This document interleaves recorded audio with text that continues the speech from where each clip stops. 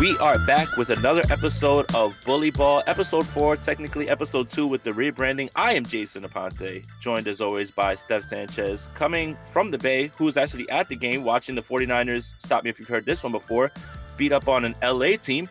Steph, how are you? I'm good, man. I'm good. A little tired, but I'm feeling great. A little cold too. Yeah. It's winter time out here where we're at, but I'm feeling good. Yeah, and it's always easier to push through when the 49ers win, right? Like it's definitely not as easy to do this if we were here, unfortunately, talking about a 49er loss. But we have some narratives to talk about. We have the game to talk about. We have a lot to actually discuss because there is much to discuss, as always, with the 49ers. But first of all, Steph, this ridiculous stat. Well, not a ridiculous stat. It's not a ridiculous stat. It's a stat. But it's been harped upon about Hmm. Kyle Shanahan not being able to win games when trailing at halftime. Funny thing about that is 4 of the last 6 times that he's trailed, he's found a way to win. It's funny how that's not spoken about, but everybody wants to go run back at the other thing. Hands up the Drewski meme. Steph, what do you think about Kyle Shanahan busting narratives? Narratives, stats, records, whatever you want to call them, like they're meant to be broken, right? And so I think the 49ers are, of course, trending in the right direction, I feel like, in terms of their offense, in terms of the whole team, really, because honestly, for me, if you were to ask me, well, why do you think they've been able to accomplish this? I think it all comes down to, D'Amico Ryans actually and what he's been able to do on the defensive side of the ball. The second half adjustments have kind of become a bit of a staple for this team now, where yeah, I think at first, even for me, at the beginning of games, when you see the 49ers give up a score early, because they have been, right? Like in the last few games, you're like, oh God, like not again. But you gotta stay patient. I do realize that now as well. And let's not try to fire D'Amico Ryans, in the first half. Let's let him make his adjustments. He's been very great at that in the last few games. And so, yeah, I think that's really allowed the offense, it's afforded them opportunities in the second half to then, put some points on the board. And even if it's a field goal, like that should be enough to win, because D'Amico Ryans is holding opposing offenses so well in the second half. Yeah, trends are trends until they're not. And the only way to buck the trend is to win. The funny thing is those the loudest about it have completely forgotten about this trend and also have left this part out of it. And yeah, wait, Steph, do you mean to tell me that 49ers Twitter needs to chill out? Because I saw a lot of that, and it's been back-to-back weeks of this, right? Oh, well, D'Amico's not getting a head coaching job. Oh, well, what about this vaunted defense? Yeah, well, it's one drive. Calm down. Maybe stop tweeting your emotions during the game. I get it. Passions are high. You're upset. But let's not let that overweigh logic, right? And then also, when you look at that first drive, largely on the back of 2 coverage busts. And so that wasn't necessarily something that schematically was going wrong. Dre Greenlaw's out of position, Talanoa Hufanga's out of position, boom, boom, touchdown. And Justin Herbert made them pay. That was it, though. And in the second half, the 49ers in back-to-back weeks have allowed less than 100 total yards combined.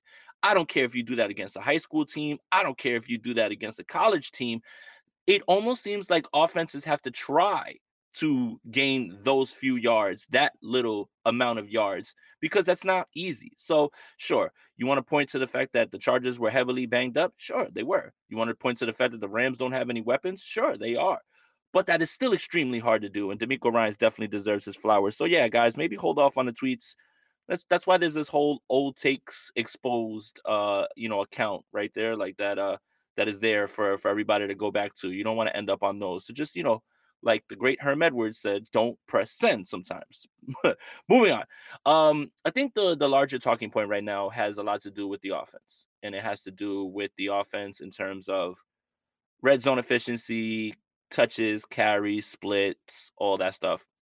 I want to talk about the Christian McCaffrey, Elijah Mitchell carry split, right? Because it has a lot of people in arms. To be fair, The people that are up in arms are fantasy football players. They're not fans of the 49ers. Because if you're a fan of the 49ers, I don't give a damn who gets the amount of touches. And don't tell me, oh, you traded all of these picks for Christian McCaffrey and you're not using him. I don't care about that. The idea for Christian McCaffrey to be here is for him to be available in January. And those same people would be crying if Christian McCaffrey touched the ball 30 times and you're running him into the ground. There's no middle ground sometimes with 49ers fans, guys. I don't care who gets the ball. I don't care who gets the ball. Okay. If Elijah Mitchell touches it more than Christian McCaffrey and it results in a dub, good. If it ends up the other way and it results in a dub, good. Steph, what's your take on the Christian McCaffrey Elijah Mitchell carry split? I pretty much have the same thoughts as you, where it's like, okay, both of these guys are on my team, and let's be honest, Elijah Mitchell looked great out there in his first game back from IR, which shouldn't surprise a lot of people because he was actually running very well. Kyle Shanahan loves him, even before they traded for Christian McCaffrey, before he got hurt, right? So I don't think his involvement should really surprise anyone. Mitchell, 18 carries for 89 yards. He had 4.9 yards per carry.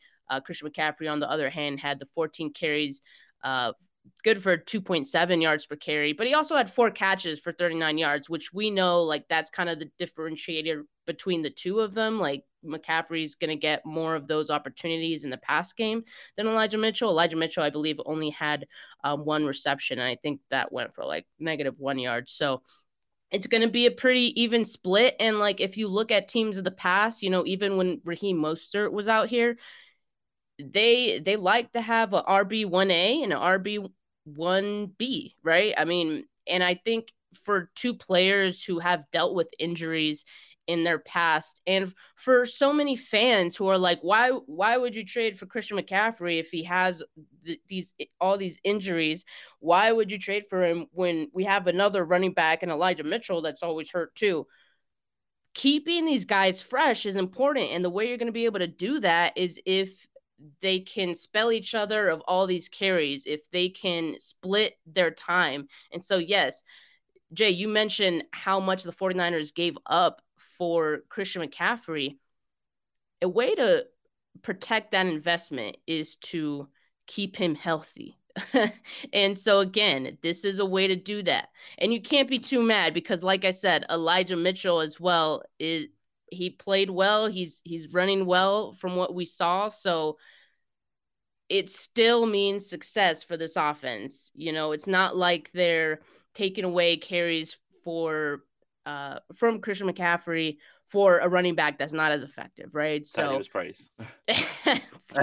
right, exactly. So I'm not mad at it at all, nor should fans be. And the other thing is, Christian McCaffrey is not here just for 1 year. You have to make him be available later on for everybody to be happy with this investment as well too.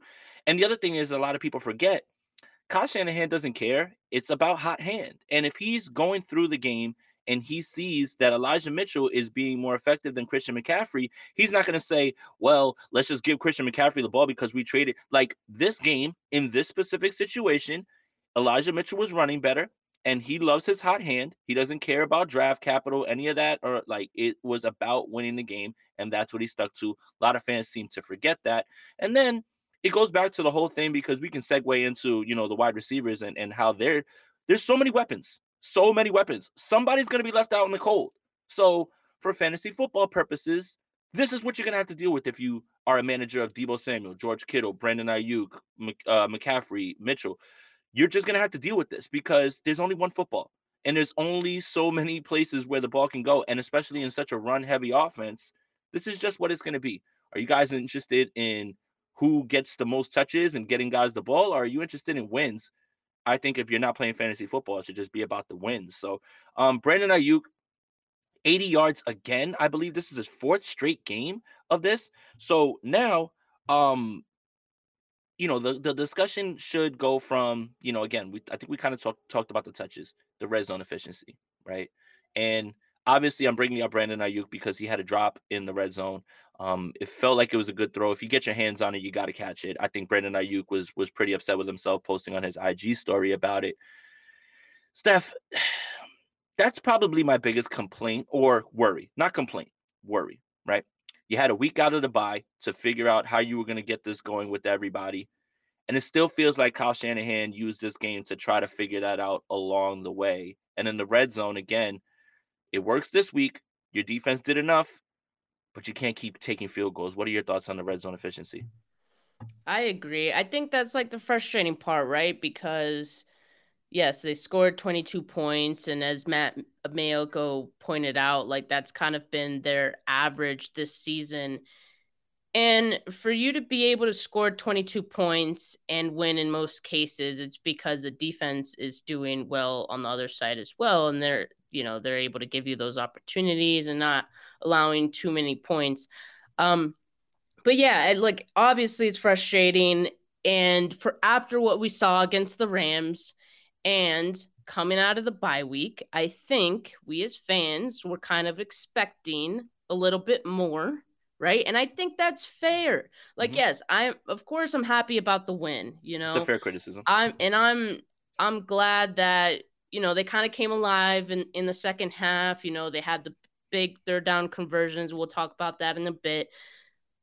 But there's still something missing because with all of this talent on this roster, arguably one of the most talented offenses, just in terms of like talent on paper, right? That the NFL has. Like, if I'm being honest, it could be top three, in terms of just talent alone.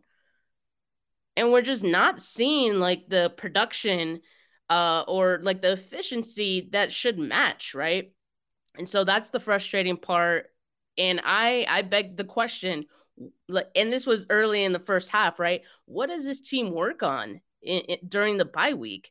And I think that's a fair question as well, because, if we just continue to see the same things, really, then it gets a little frustrating, it gets a little old. And at a certain point, you have to wonder, are opposing defenses going to try to, take advantage of what they see, you not being able to figure something out? For example, the Chargers focused on Christian McCaffrey a lot, which I thought was a good game plan. And I think even the Chargers coach said like that was as good of a game plan as I've ever had.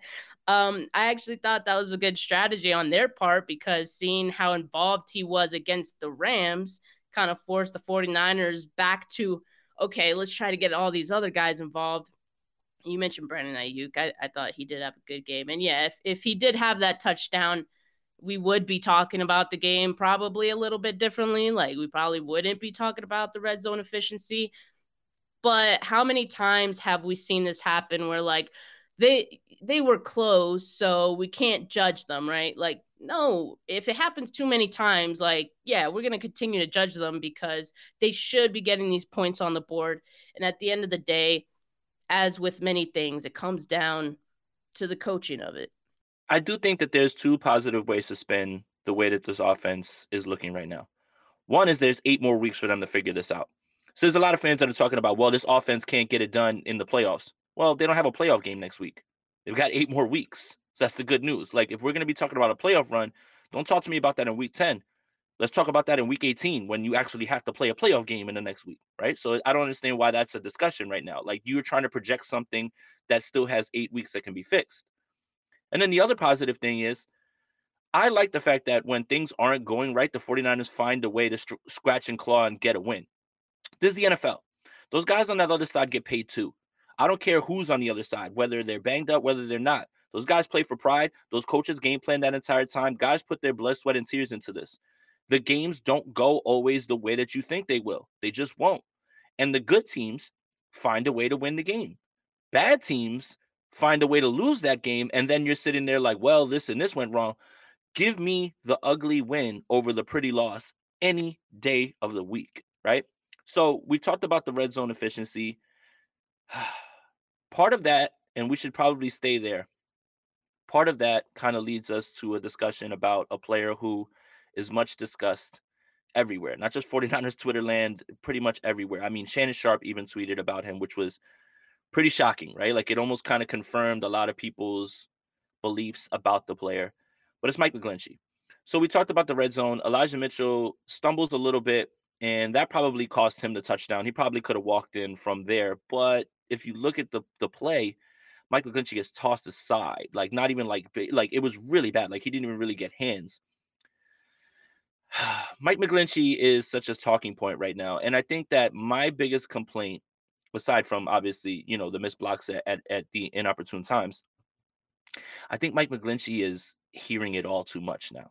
And what I mean by that is, I'm not saying that this is the reason that these things are happening, but this can't help. And I want to point to something that he said in the middle of the week before the game about, well, I know 49ers fans wanted Derwin James. Okay, so you're listening to 49ers fans. Okay, strike one. Never listen to 49er. No, never, never, never, Number never. one Get off. rule. Like strike two is, well, I know that I am socks and underwears, alluding to the Christmas present that was the draft pick for him. Okay, that means your confidence is down. So that's straight two. Joe Staley's talked about it. He needs to block out all the noise. My message to you, Mike McGlinchey, before I pass it to Steph, my message to you, I don't know how you can fix this because I'm not an offensive line guru. What I do know is take the phone and put it in a blender and tell your friends and your family to stop sending you any sort of negative things that are out there. Stop paying attention to it, internalize, and try to figure out how to get yourself out of this. Social media, if it is not good for you, and this is a life lesson for anybody, if it is not good for you, if it is not productive, if it is not healthy for you, cut it off, get rid of it. Mike McGlinchey, I implore you, take the phone, put it in a blender, have people call a landline if they need to get to you, and internalize and look at yourself and try to figure this out. I have been very much on the side of, hey, I don't think it's as bad as you guys think. Now it's getting harder and harder now to actually defend. Steph, I'm sorry for going off on a little rant there.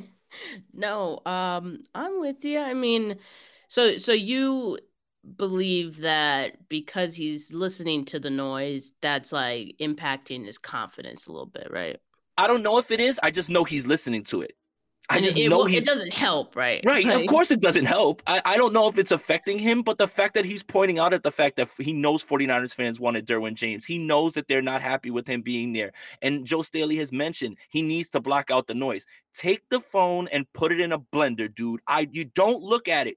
Go to work, come home, look at your playbook, watch your film, go to work, come home. It is very easy right now to be locked in on the NFL season. Take the phone and put it away, please. yeah, it definitely doesn't help.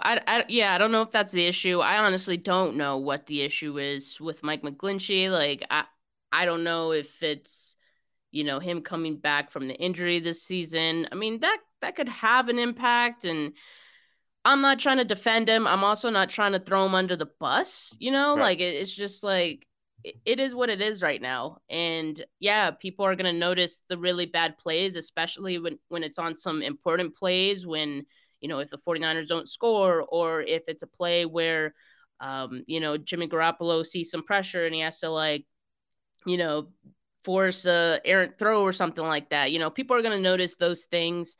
Um and they won't notice the good plays. I mean, PFF had him giving up just one pressure in one hurry. And I haven't watched all 22 yet, so I don't know how accurate that is. But, given what people were saying about him, like I was a little surprised to see that.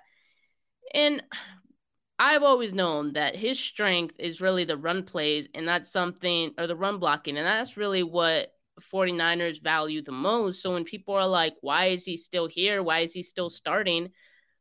Quite frankly, he still is their best option at the moment. Like, they could do better maybe in the off season, maybe. And I'm sure the 49ers will look to explore better options. But as of right now, he is who they have, and they don't have anyone better. No, his backup is not going to be better. He can't be Um, benched. no, he's not going to be benched. And that's what I'm saying. Like, it is what it is. Like, we just gotta work with what we have.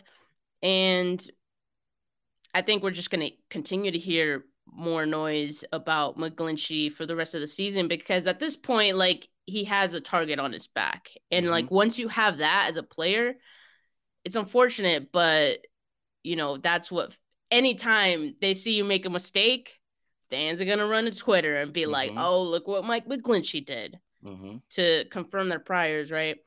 Um, but it is what it is. Again, like, I'm past the point of being able to defend him, but I also respect him enough that I'm not gonna, pile it on.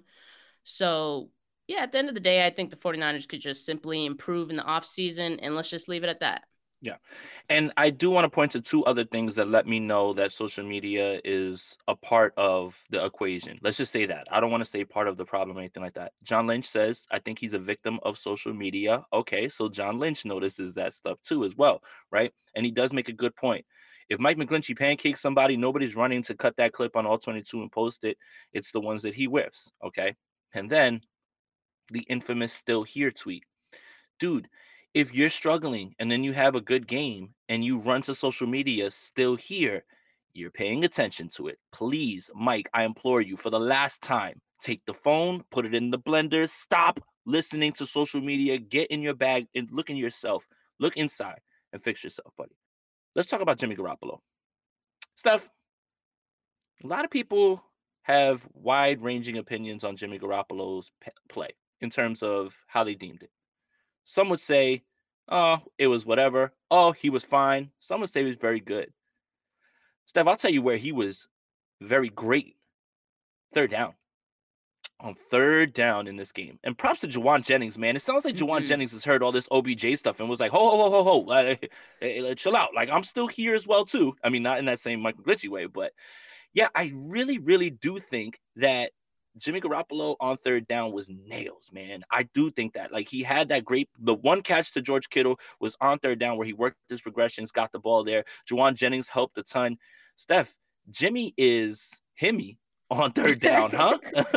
Himothy. Himothy. Yeah, no, absolutely. And I mean, third down has kind of always been something that he's been good at. I mean, when the team as a whole is struggling on third down, then yeah, obviously like that hurts Jimmy as well. But I feel like historically with the 49ers, his time here, he has been very solid. And the 49ers, they were 9 of 17 on third downs against the Chargers. I was surprised they had 17 chances at that. I mean, that feels I'm like a surprised they lot. missed on 8. Yeah. Right. But I think a lot of those probably came in the first half because in the second half, and in particular the uh the drives in which they scored on, uh there were many third down conversions, some key third down conversions. You mentioned Jawan Jennings, who had a couple. The one to was the one to Ray Ray McLeod at third down? That might have been on second down, but I that was don't think so, also but an I amazing don't think play. so, but we should I don't remember that, but we should definitely have a discussion on whether that's a top something Jimmy Garoppolo throw because my goodness, That man, that looked like that 2017 on the run, on improv is like, wow, let's go, that was Jimmy. that was vintage 2017 Jimmy right there. I like that comparison. But yeah, Ayuk had one as well, and so yes, you give credit to Jimmy. He did great, and also good job on the receivers for actually catching those passes, right? Because in the past, it's been like, wow, like Jimmy threw a dart and they just dropped it, and now we Mhm, got a punt, and so it's all starting to click. It's all starting to mhm, come together for some of these guys, and so I think that's great. Yes, credit to Jawan Jennings. He has been that third down. Um, it's just so reliable on third down, and he continues to be that. And so I'm surprised, honestly, that defenses don't focus on him a little bit more on these mhm. third downs because that's where Jimmy wants to go, Yeah. because he's so reliable, similar to like Kendrick Bourne, um, in how he was in Jimmy Garoppolo's 10-2 when he does not throw a touchdown pass in his career. Are you surprised by that, Jay? Because like, what do you think that means? Nothing. I mean, okay, okay. I think That's that fair. the people that are the loudest against Jimmy Garoppolo are using that against him. But if he doesn't throw one and he sneaks one in, I don't care. 6 is 6. Again, it's all about what people want to believe and want to push with these narratives. Oh, he didn't throw a touchdown pass at 10-2, but what if he had quarterback sneak touchdowns on three of Right. those and four of those? Hmm. 6 is 6. Guys always try to find a way to disparage Jimmy Garoppolo even after wins. Funniest thing I've ever seen in my life, man. I don't care whether he throws it, runs it, kicks it through the upper. I don't care. Touchdowns are touchdowns. Whether he threw a touchdown pass does not correlate to them, having success. There's been games where he's thrown multiple touchdown passes and they've lost. So again, like this is just a number that people want to throw out there, and mostly it's for the people that want to knock Jimmy down for whatever reason. Even though, again, I think he played a great game. Speaking of quarterback sneaks, Kyle Shanahan, I have a little bit of a rant to go on 4th down here, man. If it's 4th and 1, why on earth are you not just doing quarterback sneak, quarterback sneak, quarterback sneak? The first time that Right. Jimmy Garoppolo missed was on 3rd down in this game, right? And then he converted Mhm. it on 4th down. My biggest Kyle Shanahan complaint is aggressiveness on 4th down. I Mhm. understand the thought process, right? Take your 3 points, cool. You got your defense, okay. Take your 3 points, make them go down the field. I would say you have a chance to completely end this game and not worry about your defense or anything like that. So nothing crazy would happen. You punch that thing in on 4th down, and then you make them. If they don't score, you still have to make them go 99 yards, right? So like sometimes, Kyle, and it doesn't have to be every time, right? Because there is negatives to just guys going willy nilly 4th down, right? Like, the Yep. guy on the other sideline from Kyle Shanahan in this game could tell you better than I could show you or anything like that. But it's sometimes there's the analytics and then there's coaching feel, right? The analytics and the book says do this, but coaching feel has to come into it too. So if you feel that you have the advantage and you see the game flow and you see how your guys are executing and you feel like you've got it, but the book says it's like a 47% chance as opposed to the 53% chance, which is what makes you feel better, which is 50-50, right? It's got to be a little bit of give and take. So if I had a complaint about Kyle Shanahan, this is my biggest criticism, the 4th down thing. It's always just, oh well, here comes Robbie Gold. Like, like it's for me, I would like to see some more aggressiveness there. I would like to see some different decisions being made there, especially when you're that close to the goal line. Like the message that you send to that other team is, we're going to do whatever we want. You can't stop us. So again, I understand your defense is playing very well. I get that portion, and it doesn't come to bite them. I just in future games, in games when they get a bit bigger, I would like to see him take control, chokehold this game, and just put it away. That would be the best way I could put it.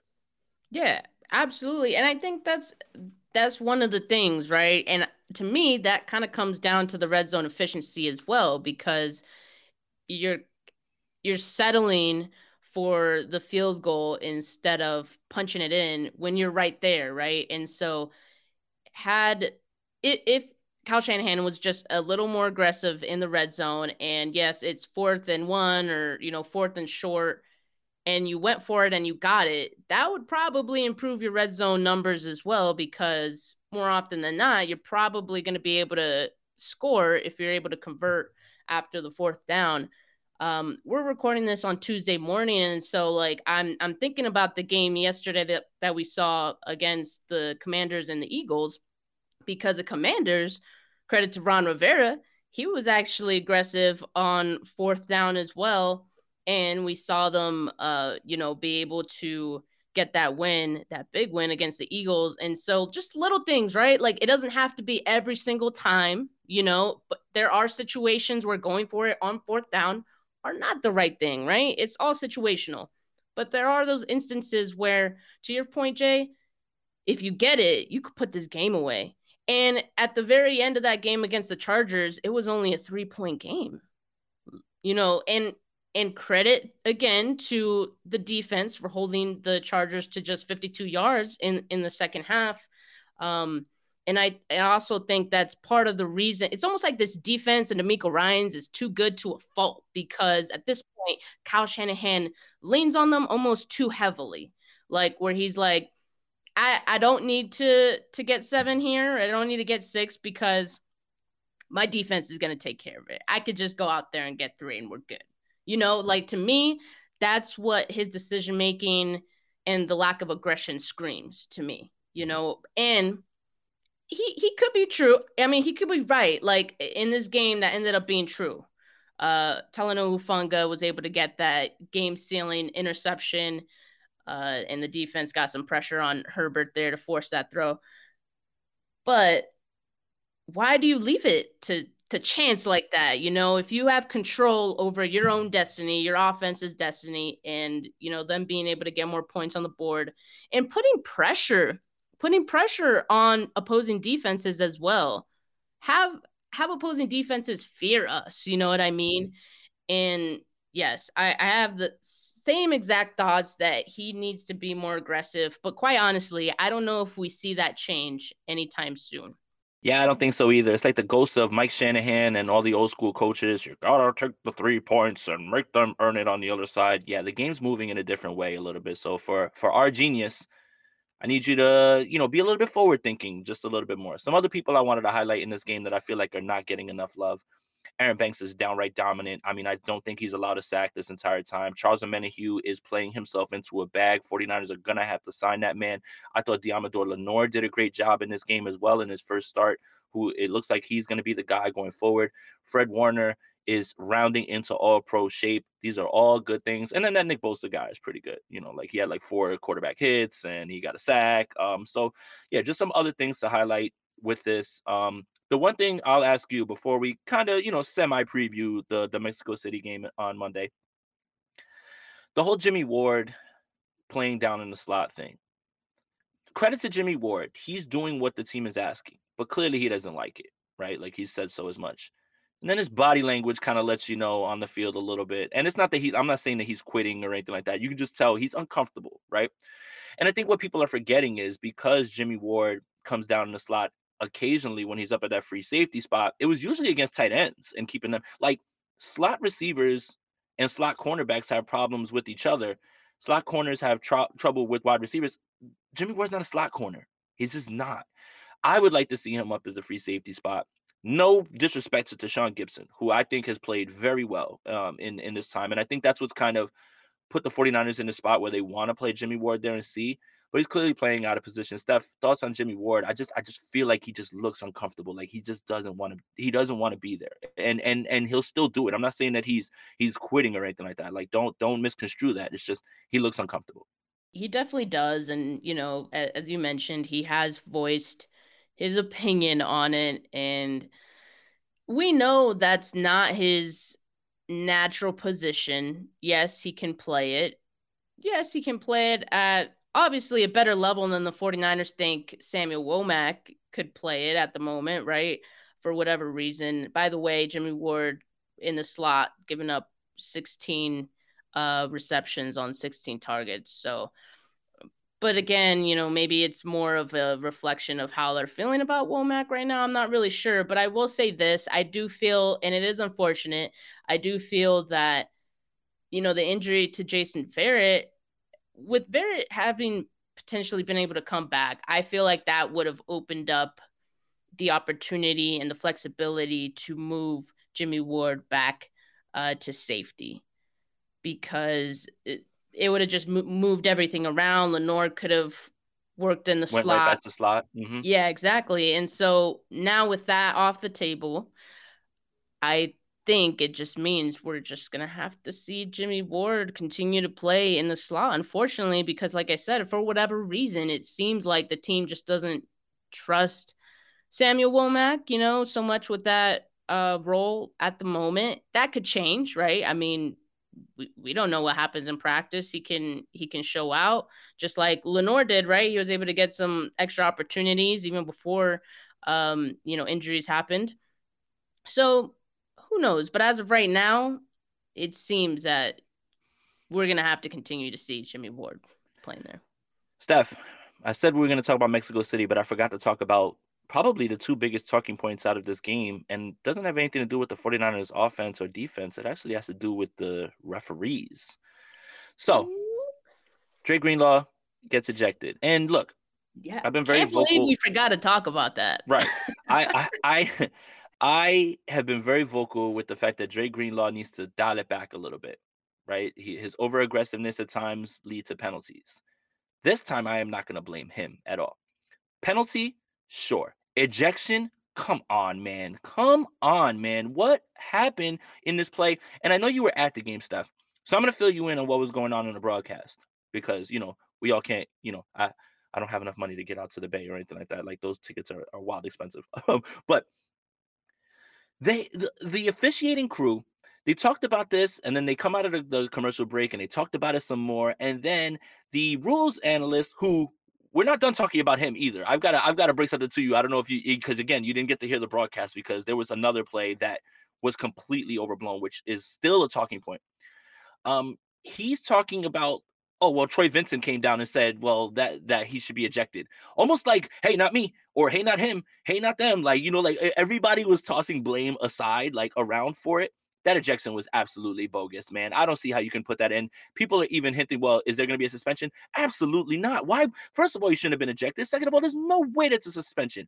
And I think Jimmy Ward talked about it and said, well, if you're a quarterback and you're a runner, don't run the ball.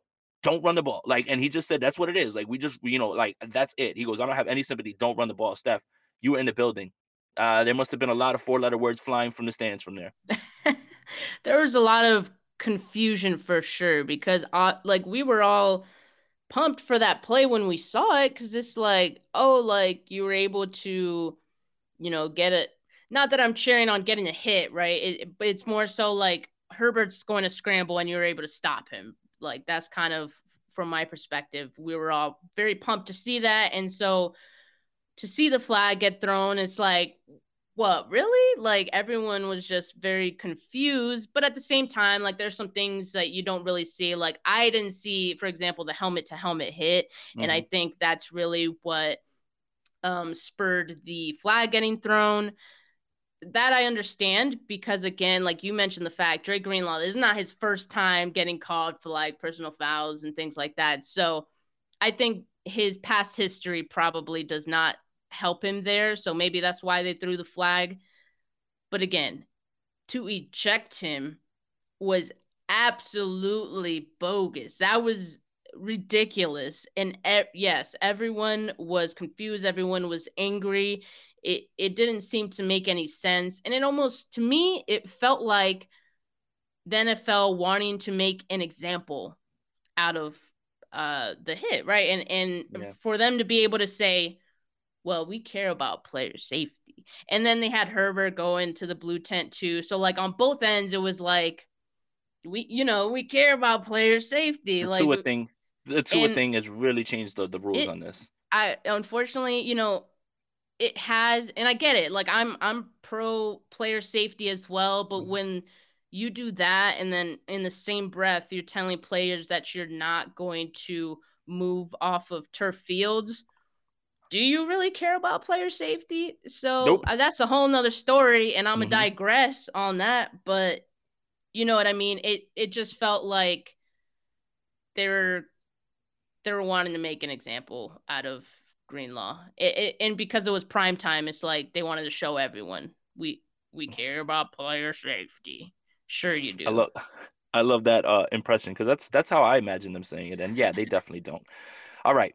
There was a punt down by the one. Mitch Wisnowski's one good punt of the night was actually downed at the one. Okay. Seems like a simple play, right, Steph? Downed at the Yes. one, whistle blows. Okay. Yep. This became such a talking point now in this game.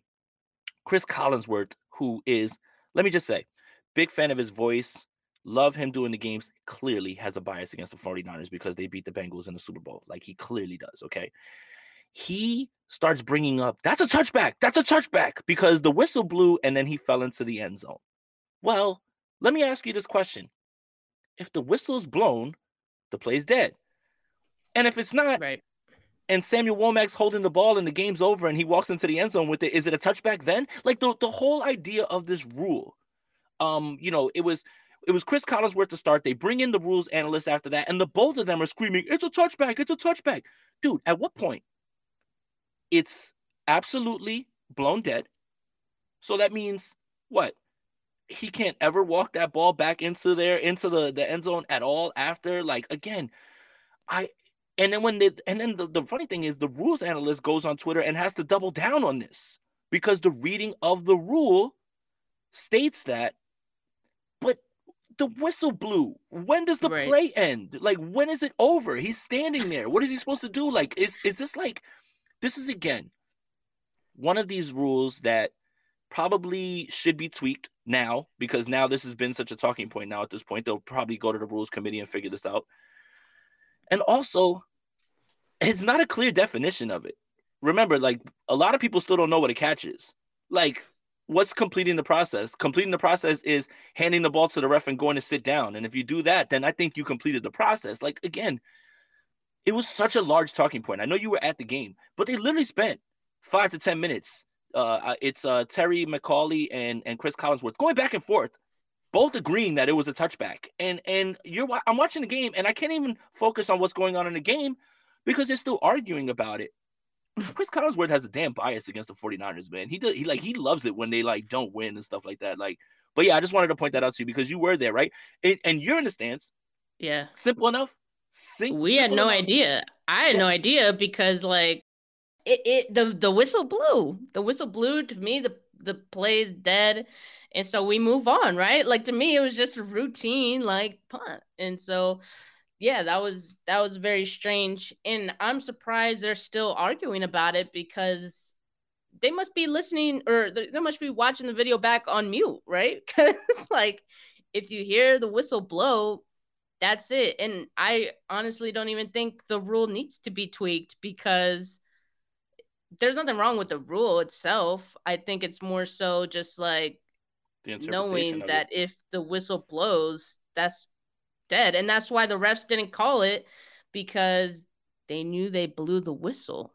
So it that one's a little baffling. Sometimes people just want to complain just to complain or like, you know, have something be called just to have it be called. But no, the that was the right decision to not call it anything Right. because there was no penalty there. I just thought it was silly and I thought I would bring it up, especially, this is like kind It of me was giving you silly. the news on this because it was Yeah. something that I couldn't believe that they keep talking about. Like even people were just tweeting, like, why are they still talking about this? It's over. Like it should have been a touchback. It's like, damn, stop crying, dude. Like the Chargers didn't have a problem with it. You didn't see the Chargers argue 1 second about anything about that, but yet you guys are going on and on about it. Either way, the 49ers are on to Mexico City for a Monday night football game. Back-to-back primetime games, huh? Now, the 49ers have, and this is something I'll always give Kyle Shanahan credit for, about road trips and mitigating the travel and trying to acclimate them. They're going to be traveling in Colorado. And they're going to be practicing in Yeah. Colorado, which has a higher elevation because as we know, Mexico City has elevation and that is something that's a bit of a difference, right? Like, you the air is different, your sleep is different. All of those things are different. So credit to them. Any quick thoughts real quick on what the Cardinals bring and the Cardinals are a mess, man. I The mean, you have Cardinals to will watch that bring Hard Knocks. anything, man. They're really a mess at this point, man. But they found a way to beat the Rams in the battle of the backup quarterbacks. So you just got Colt McCoy, and it's the joke's on you. Um, but the Cardinals, are they cooked? Is this like a game where the 49ers have a chance to like really just bury them and just end their season? I think they do, right? And I think they should. Anything less to me would be a disappointment, kind of, right? Yeah, you're always happy with a win, but the Cardinals are in shambles right now. Zach Ertz out for the season now. Mm-hmm. Kyler Murray is still kind of up in the air with his hamstring injury, and I don't know if like going into altitude will like impact that at all. But sometimes hamstrings could be multi-week injuries, so we'll just have to keep an eye on that one if he's able to play. But yeah, I mean, it seems like the Cardinals are kind of just done right Mm-hmm. now, and they don't have much left to fight for. And I feel like they know it, right? Like Mm-hmm. they kind of got to know it at this point. And yeah, the 49ers, they have to impose their will on this one. And I think it's very smart for them to, spend a few days in high altitude to acclimate themselves. It's not quite as high as Mexico City, in Colorado Springs, but still, just to get your body acclimated to it, I think will go a long way in the game because honestly, when they played out here in Denver and I was at that game, the defense looked gassed. They looked gassed. And I think that's part of the like you kind of saw it at the end of that game, like how that kind of impacted them. And so to get used to it now, I think it's a big thing. And yeah, I think it's very smart that they're trying to do that now. Yeah, the Cardinals are in trouble. I mean, they literally just cut Benjamin, which is completely baffling at this point. Like, So weird. I have no grasp on what they're doing. And if anybody watched Hard Knocks, Cliff Kingsbury, before they lost to Seattle, is talking about, well, we beat Seattle, we're going to be playing for first place in Mexico City on Monday night. And it's like, dude, this is a week-to-week league. You can tell that they're just not locked in right now. Hard Knocks has been very entertaining at this point. Speaking of the Seattle Seahawks, the 49ers, really what's in front of them is this. Not only getting rid of the Arizona Cardinals, right, but staying undefeated in the division. You can be 4-0 and you can have a share of first place going into the next week. I think that is really important. Any conference win is important, but staying undefeated in the division will help, as it seems like Thursday it's a collision course for Thursday Night Football in Seattle. Being the winner of that game is probably going to go on to win the division. As you know, Seattle lost in Munich. We got that one wrong. Happy to have that one wrong. Happy to have that one wrong. But yeah, Seattle's coming back to earth a little bit, and their schedule is getting a lot tougher now at this point. Still have a game with the Chiefs. The Jets are pretty good. You know, obviously the 49ers. So yeah, the 49ers have a chance to not only bury the Cardinals, but actually take over the division again and stay undefeated in the division. That should wrap it up for us. Make sure you subscribe to the Niners Nation Podcast Network, wherever you get your audio podcast. Make sure you follow Steph on Twitter at Steph49K. Make sure you follow me at JasonAponte2103. Make sure you leave that 5-star review so we can read it on here for Steph and for Jay. We're out of here. Peace.